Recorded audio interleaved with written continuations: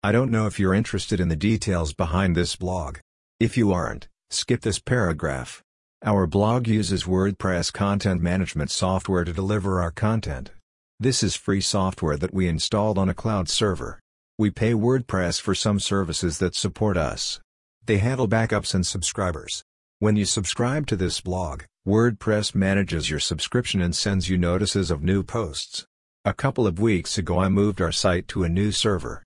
In the process of the move, WordPress lost our subscriber list and view history. I've been writing numerous requests to their support team to help restore our data. No luck. WordPress used to host our blog. It was very expensive, and WordPress has a habit of shutting down adult content bloggers without notice. We moved to a server we rent.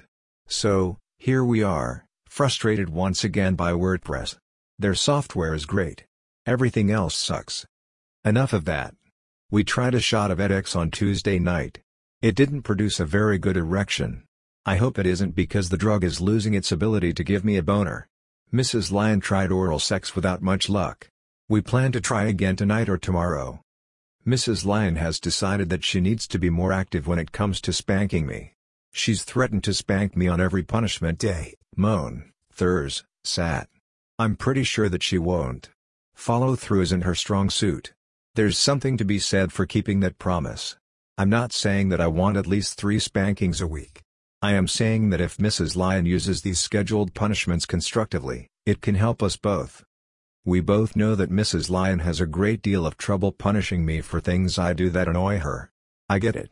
There's a lot of emotional baggage tied up in that sort of discipline. We both agreed that it might be useful if she could do it. What if we tried a little twist on the punishment day spankings? Instead of just strapping me down and paddling me, maybe strap me down and tell me about the things I've done that annoyed her. It isn't that she will be spanking me for those things, not directly. It might help us both connect punishment with offenses that bother my lioness. I'm not claiming that this will be easy for her. However, it will be useful for us both. What do you think, Mrs. Lion?